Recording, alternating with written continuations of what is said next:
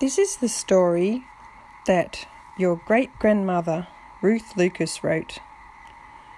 It was made into a book and it was illustrated by Auntie Grace and Auntie Laura. It's called The Little White Duck Who Turned Brown. Once upon a time there was a white duck. He lived on a farm. The little duck would scratch in the farmyard for worms and peck at the green grass for insects. Best of all, he would swim in the cool duck pond. He would dive down under the water. Next he would flap his wings and call, "Quack, quack, quack." The little white duck was always happy. He did not want to go to town like Mr. Horse. One hot summer, there was no rain. The yellow sun shone and shone in the blue sky.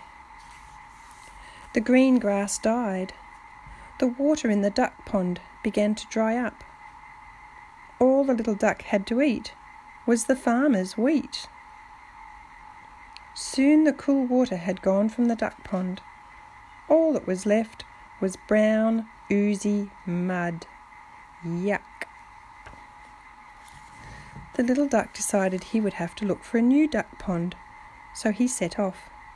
"Moo, moo, where are you going?" asked Mrs. Cow. "To town. I need a swim," answered the little duck. "You can have some of my milk," suggested the cow kindly. "No, thank you," laughed the duck. Soon the duck reached a house. A fat black cat was lying on a wall in the sun. "Meow, meow. Where are you going, little duck?" she purred. "I'm looking for water," answered the duck. "Cats don't like water," replied the cat, "but I hope you find some soon." Then the little duck saw a mother hanging out her washing. "Where are you going, little duck?" she asked. "I need some water for a swim." "Quack, quack," replied the duck. "I don't want it to rain before my washing is dry," said the mother.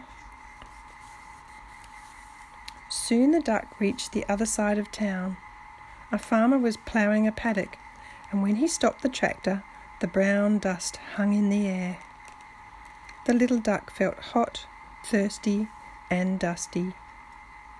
"Where are you going, little brown duck?" asked the farmer. The little duck replied, "I am white, but the brown dust has made me brown." The kind farmer gave him a drink of water and said he could rest in his barn. The little duck went to sleep. Later, the wind sprang up, and soon it was raining. The little duck jumped and flapped his wings in the cool rainwater. Soon he was white again. He said goodbye to the farmer. He walked past the yard where the mother had hung out her washing. The mother was on the veranda, ironing her dry clothes. He passed the house where the fat black cat lived. The cat was sitting inside the window, looking out at the rain and purring happily. The cow was munching grass and swishing her tail contentedly. She didn't mind the rain. When the little duck finally reached the farm, the duck pond was full of water.